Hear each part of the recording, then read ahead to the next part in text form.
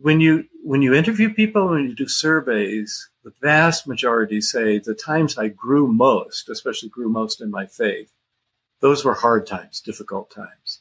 And if we hang in there with trust and faith and dependence and help of others around us, later we can often look back on those. Oh, that was a time of redeemed pain.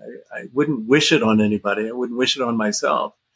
But those things that were most difficult for me become pillars of faith for most people.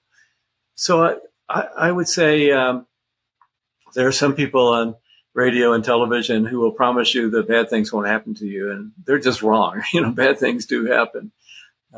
But I call God the great recycler.